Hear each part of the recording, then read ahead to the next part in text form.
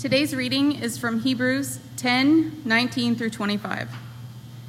Therefore, brothers, since we have confidence to enter the most holy place by the blood of Jesus, by a new and living way opened for us through the curtain that is his body, and since we have a great priest over the house of God, let us draw near to God with a sincere heart and full assurance of faith, having our hearts sprinkled to cleanse us from a guilty conscience, and having our bodies washed pure with water. Let us hold unswervingly to the hope we profess, for he who promised is faithful. And let us consider how we may spur one another on toward love and good deeds. Let us not give up meeting together, as some are in the habit of doing, but let us encourage one another, and all the more as you see the day approaching. This is the word of God. Thanks be to God. You may be seated. Father, I thank you for today. I thank you so much that you have brought each one in this room for this time. And I pray that my words will be your words, that the things that come out of my mouth, that the Holy Spirit will use and twist so that they land on the hearts of people in the right way, so that they can draw people to Jesus. And I thank you for the privilege that we get to open your scriptures together and to be led once again into those great promises that we can claim because of what Jesus has done for us. So help us to be mindful and alert. It's in Jesus' name I pray. Amen. So, we have a big game today, right? Big game? Anybody? Yes? Pretty big game. Yeah. Let me show you two pictures. Before the pictures go up. Oh, too late. That's all right. Before the pictures go up, here's what I need you to decide. Tell me which picture you'd rather be a part of. Here's picture number one. Picture number one. Everybody got it? Here's picture number two. Picture number one. Picture number two. Which is better? Number one or number two? Number one or number two? How many of you feel like you're at the eye doctor? Yes. A group always changes the game, right? Being in a group is better today because, let's face it, most of us are in the same group. I see a lot of Chiefs gear today. I did in first service, I do here, and I'm sure that there's an isolated Patriots fan somewhere. Boo. But most of us are in the group, right? And it's better to be in a group today. It's better to rejoice in a group that owns the same jersey. It's better to recount the great plays with people who appreciate no-look passes to the left. It's better to be in a group who tell Tom Brady jokes, right? Yes. And may it never be, but if the day doesn't go as planned, then it's also better to be in this group together. It's better to commiserate and cry in a group that is Bob Sutton aware. It's better to be in a group of people who are feeling the same secondary letdown as we are. It's better to be in a group who will tell Tom Brady jokes. Did you see what I did there? For those of you who are in the overflow, it doesn't matter what happens today, we're going to tell Tom Brady jokes. That's the way it's going to be. Being in a group always changes the game. Now, you know this is true in your own pursuits. Maybe you are into fitness and you do CrossFit or you do Health for Life or you go down to Buck Run. Doesn't it seem easier to battle your cholesterol level when there's somebody on the treadmill right beside you? Absolutely, it does. And some of you have done diets, and you pack your lettuce and your broccoli into your lunchbox, and when you get to lunch, if you see a coworker on the other side of the room pull kale out of their lunchbox, you're on the same page, right? And it just makes it a little easier. And some of you, this is no laughing matter, some of you have battled sobriety, right? And being a part of a group has literally changed your life. It was literally a matter of life and death, and it was that group that pulled you through, and a group always changes the game. Now, the intriguing thing about this as we talk about groups is that we all know that that's true. We all know that we need each other in order to go farther than we ever could have gone alone. We know that, and yet we tend to say, I don't know if I need a group. I can do it myself. I want to be independent. But life does not lie, does it? Life experience always tells us that we go further and we go faster when we go together. And so let's take all of those discussions and let's put them in this room. What about our connection to God? What do we believe about that? Do we believe our spiritual life would go better if we did it together? And as you look around in your own heart, I think you'll agree that there's no more individualistic pursuit than that of faith. Of all of the things that we could put our hand to, it seems that faith is at the top of the list of those things that we think can be done and be done quite well, thank you very much, completely by ourselves. And so we think it's fine if it's just Jesus and me. That's a normal way to proceed. I'll just keep it personal. I'll keep it solitary. I'll do fine by myself. But if it's true in football, if it's true in business, if it's true in health and wellness, then it's also true in faith.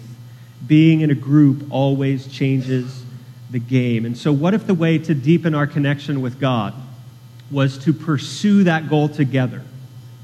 What if the way to really know God better was to know Him together? And that's going to be the emphasis for today. Now, some of you might be quick to point to Jesus and say, whoa, hold on. I can see Jesus in Scripture, and He is always going off alone. He is always retreating. He's always going off to a solitary place. It seems like He's always seeking refuge, and that is absolutely true. He's being alone a lot of times. But I want you to understand, and the next time you come across one of those places in the Scripture, I want you to find out and focus on what happens immediately after that. Because without fail, even though Jesus retreated, He always returned to people. He always went to the crowds, back to His disciples. He knew life and faith calls us to live in community. And so, Scripture echoes this as well. One of the significant examples for us is the letter to the Hebrews. And the letter to the Hebrews is written to a church. It's not just written to one individual, not just to one you, but it's written to all y'all. That's the way Rusty phrased it 2 weeks ago. It's written to all y'all. And the writer includes himself in this group because the letter resounds over and over with this phrase. The phrase is, let us. It's found about 16 times in the book of Hebrews. And so we read things like this. Let us hold firmly to the faith we profess. Let us then approach the throne of grace with confidence. Let us leave the elementary teachings about Christ and go on to maturity. Let us run the race. Let us fix our eyes on Jesus. Let us continually offer a sacrifice of praise to God. And all of these things are things that we are called to collectively. Christianity, we get the idea really quickly, is not a solo sport. One of the main messages of Hebrews is if you do faith alone, then you're missing out. If you do faith alone, you're missing out because we go further and we go faster when we go together, and we can know God better if we know Him together. And so today, I want to focus on Hebrews chapter 10, verses 19 to 25. And in this little text, there are packed 3 to 5 of these let us statements. And I say that because it depends on what version you're reading. Some just have 3, others have 5. So we're going to carve it up so that it includes everyone, and we're just going to make 3 main headings today. And they are quite famous headings, the headings of faith and hope and love. You might have heard about those from somewhere else. But they're here in Hebrews. The writer says, let us collectively, plural, all y'all, draw near in faith, hold firmly to hope, and consider towards love. Those are the 3 things that we're going to look at today, and we're doing all of this together because we can know God better when we know Him together. Number 1, let us draw near in faith. Therefore, brothers, since we have confidence to enter the most holy place by the blood of Jesus, by a new and living way opened us through the curtain, that is his body, and since we have a great high priest over the house of God, let us draw near to God with a sincere heart and full assurance of faith, having our hearts sprinkled to cleanse us from guilty conscience and having our bodies washed with pure water. As a kid, my dad worked in an office setting. It was at the Board of Education over on Main Street. And I remember I would go over there a lot as a kid. And as you enter that place, there's a huge desk, and there's a secretary sitting behind the desk. And the message is pretty clear if you walk into that place. The message of the desk and the message of the secretary is, if you want to see somebody back there, it's a good idea to make an appointment. Because we want people back there to actually be able to do work. And if you're coming in and interrupting, they're not going to be able to do that. So the desk sends the message of, it would be a good idea if you call first. I want you to take a stab, me being a kid and my dad working in one of those offices back there. I want you to take a stab at how many times I picked up the phone and called that secretary and said, hey, do you have a 9:30 spot that I could go see my dad? Anyone? Never. Not once. I probably visited, for sure, dozens and dozens of times, maybe hundreds of times. And not once did I ever call and say, hey, I need an appointment. Why? Because I had access. When I walked into that place, I knew the desk was there for some reason. I knew she was there for some reason, but that reason wasn't me. I went straight to my dad's office. And the writer of Hebrews says that's what we have. We have confidence, we have boldness to walk right through, to ignore the curtains, to ignore the veils, to ignore the barriers. We get to walk right into the very throne room of God, and the reason that we can do that is because we have a great high priest, the last one that we will ever need, who has opened up a way for us, and he gave his body and shed his blood to open access for us. And if we have that kind of access, it's crazy not to use it. Number 2, let us hold firmly to hope. Let us hold unswervingly is what my text says in the NIV. It means let me hold tightly, let me hold firmly. May my grip be such that I never let go of the hope that I profess. And when we talk about hope in this text, we're not talking about wishful thinking. We're not talking about I hope, I hope, I hope. We're talking about I know. We're talking about evidential belief. And so it means this. Let us hold firmly to what we believe. And what is it that we believe in this place? Well, we framed it up at different ways at different times, but today I'm going to frame it up this way. We believe that the blood of Jesus is enough. That's what we believe. That it doesn't matter. My performance isn't anything in the equation of whether God accepts me or not. It's all about the performance of Jesus.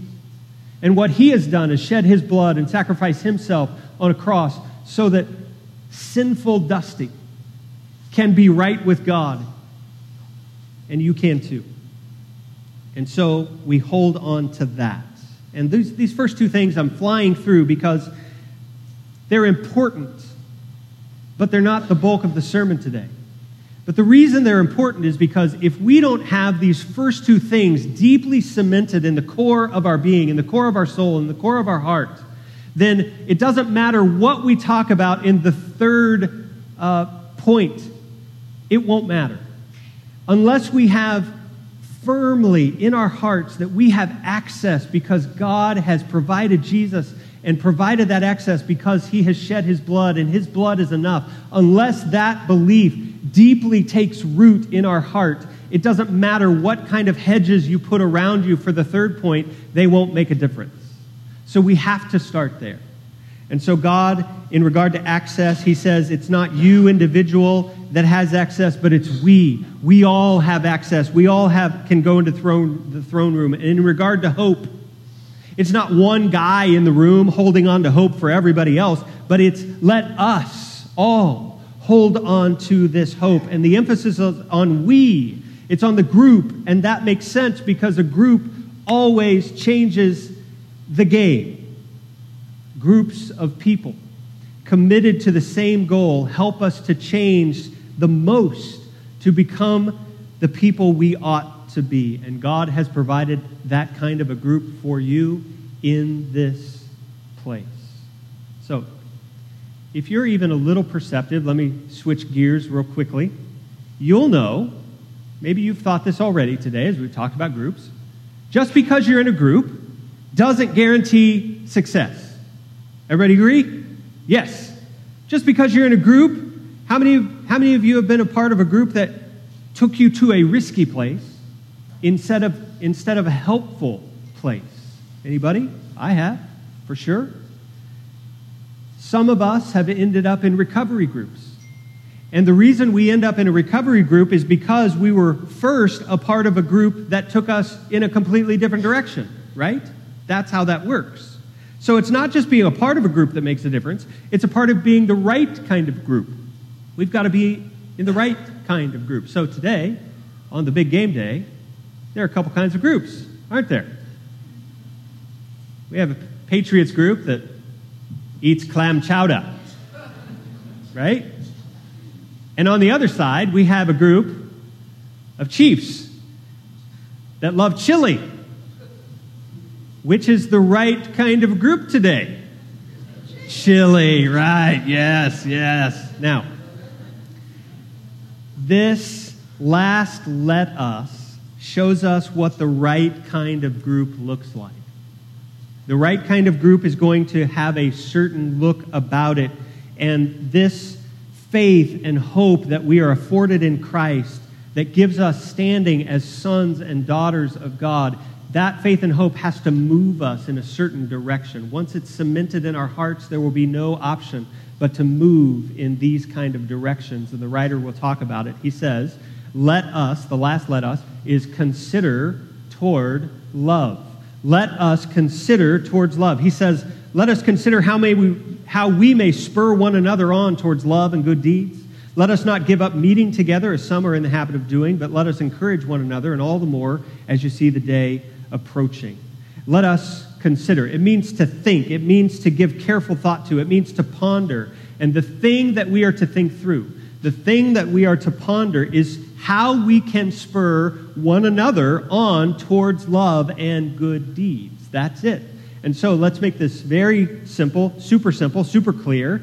We'll put it this way.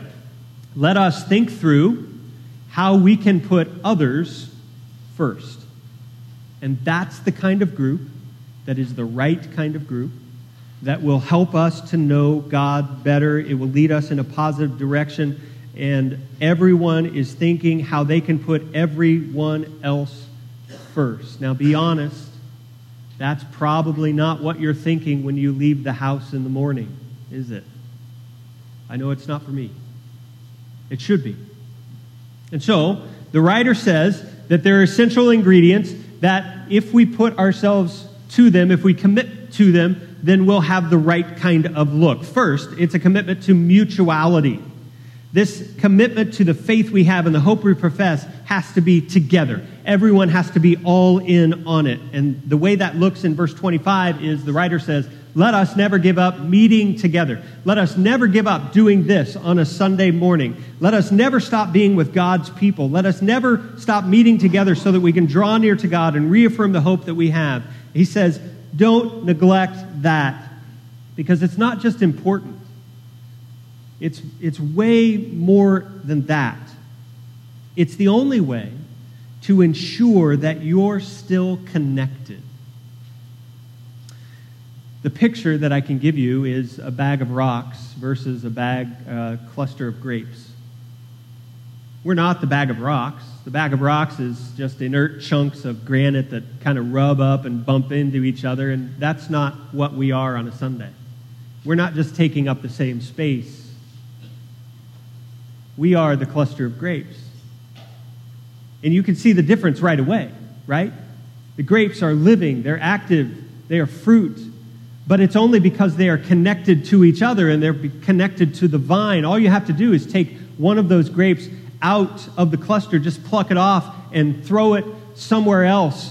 Go away for a day or two and come back, and what's happened to that grape? It shrivels, it dies because it's no longer connected to the cluster. It's no longer connected to the vine. And the secret here is that life is only found if we are connected to Jesus.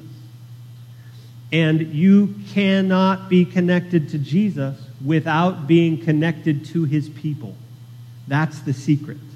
You can't separate the two. John Wesley said this, that the Bible knows nothing of solitary religion. And so this is a call not just to church services on Sunday morning.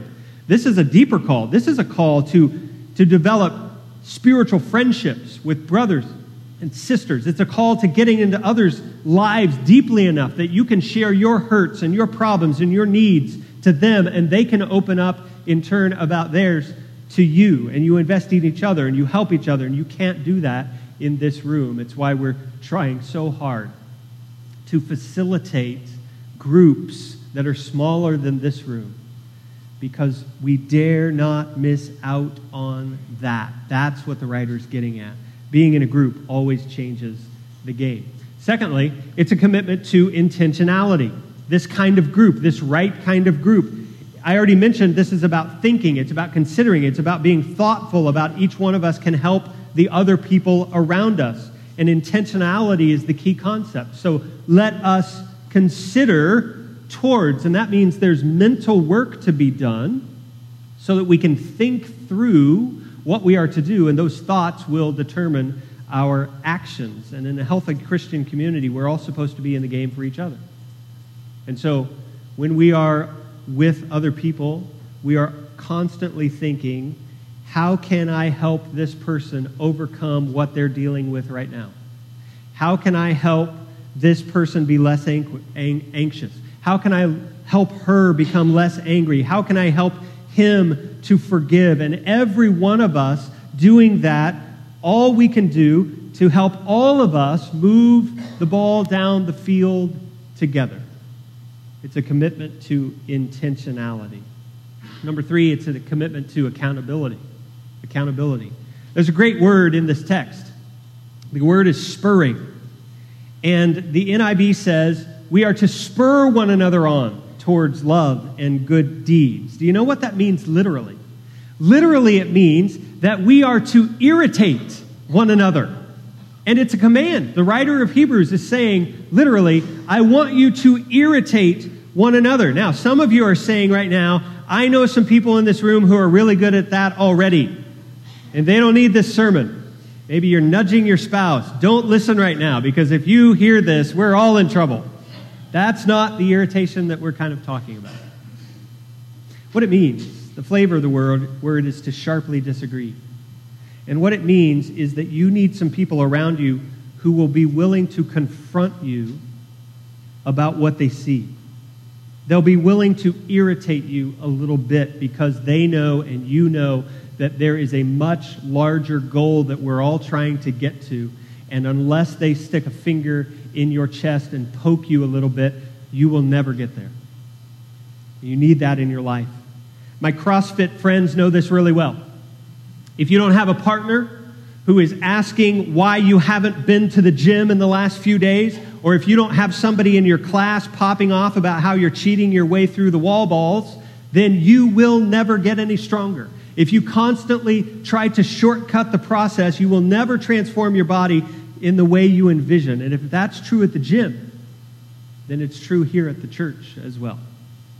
And so we say to those we trust, would you please poke me in the chest and help me accomplish what I'm trying to accomplish, and that is to live into this idea that Jesus is enough, that he has already afforded me a place where I am fully loved and fully accepted by God, and that means that I live in a certain way. Would you help me to live that way, to reflect that great love that I've been given? Finally, this is a commitment to encouragement. The writer says, encourage one another. And that's good news. That's the exact opposite of the spurring on, the irritating. And we need both, right? Sometimes we need somebody to poke us in the chest, but sometimes we need people to spring up in front of us with all smiles and their rainbows and butterflies and ponies. And they need and we need them to tell us something good about us, right? We need both. and encouragement is to walk in somebody else's shoes. It's to show them by word and deed that you are for them, that you want their best, that you want to support them in what they're trying to do. And the goal of all of this, the goal of all of the considering, all the pondering, all the meeting together, all the spurring towards, all the encouraging, the goal of all of this, hear this, is to produce in someone else love and good deeds. That's different than the way we navigate. See, we usually say, how can I get better at love and good deeds? How can I be a better Christian? How can I get better at life? How can I get better at loving the people around me? That's what we ask. What if the correct question to ask was, how can I try to do first for others what I'm trying to do for myself? What if that's the greater way? And what if that's the way to grow myself? To help other people do that first. Love is the great expression of faith and hope. That's what Paul says when he writes that famous verse. He says, now these three remain, faith, hope, and love. But the greatest of these is love. And in part, there's sermons there, but in part, the greatest is love because no one's ever been a Christian for his own sake.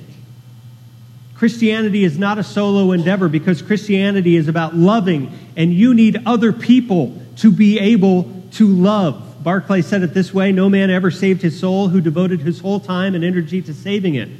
But many a man has saved it by being so concerned for others that he forgot that he himself had a soul to save.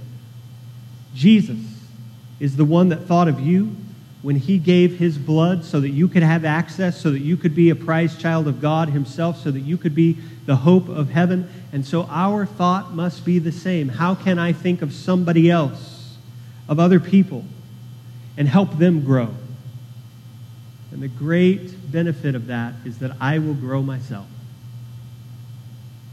Tony Campolo is a Christian speaker and sociologist, and he got a gig to go and speak in one of those places where nobody wants to go, one of the undesirable parts of the world, Honolulu, Hawaii.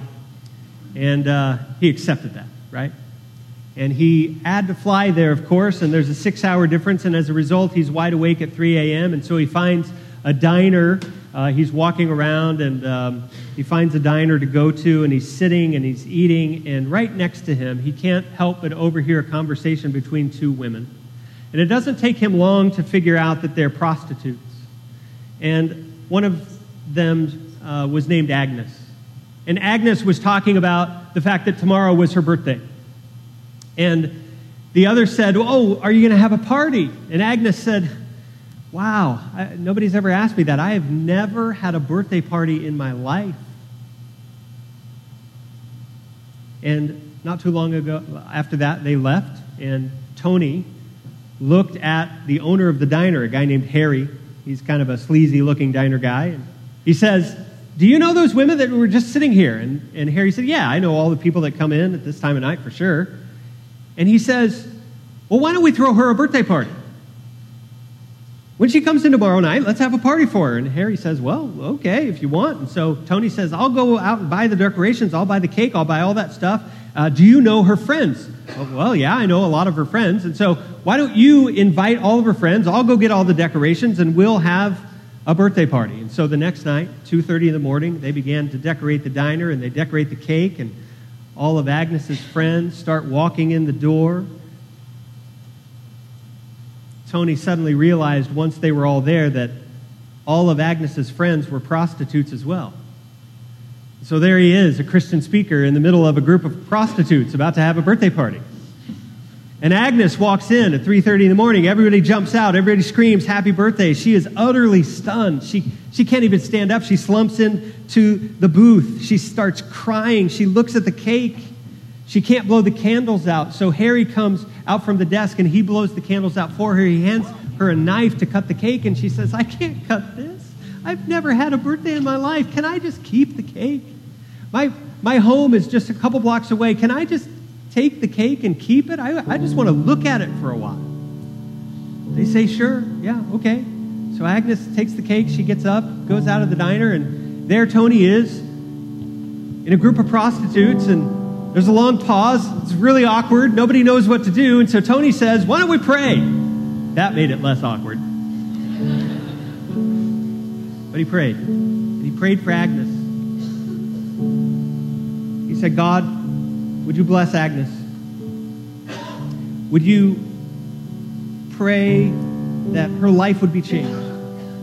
Would you pray that she would know Jesus Christ as her Savior and Lord? And when he finished his prayer, Harry leaned over to Tony and said, you never told me you were a preacher. What kind of church do you go to? Tony answered this way, I belong and I go to a kind of church that throws birthday parties for prostitutes at 3:30 in the morning. That's the kind of church I go to. And Harry looked back at him with kind of a disgusted face. He said, no, you don't. That kind of a church doesn't exist. Because if it did, I would be a part of it. What kind of a community produces the kind of love and good deeds that we're talking about, that make the Harrys of the world want to be a part of it? When we are doing it right, the Christian community is that right group. When we are doing it right, Community Christian Church is that right group. The secret to knowing God better is here in one word in this text. The word is confidence. We have confidence. It means to speak freely. And that's what we have, and it totally changes the game. It changes every relationship you have.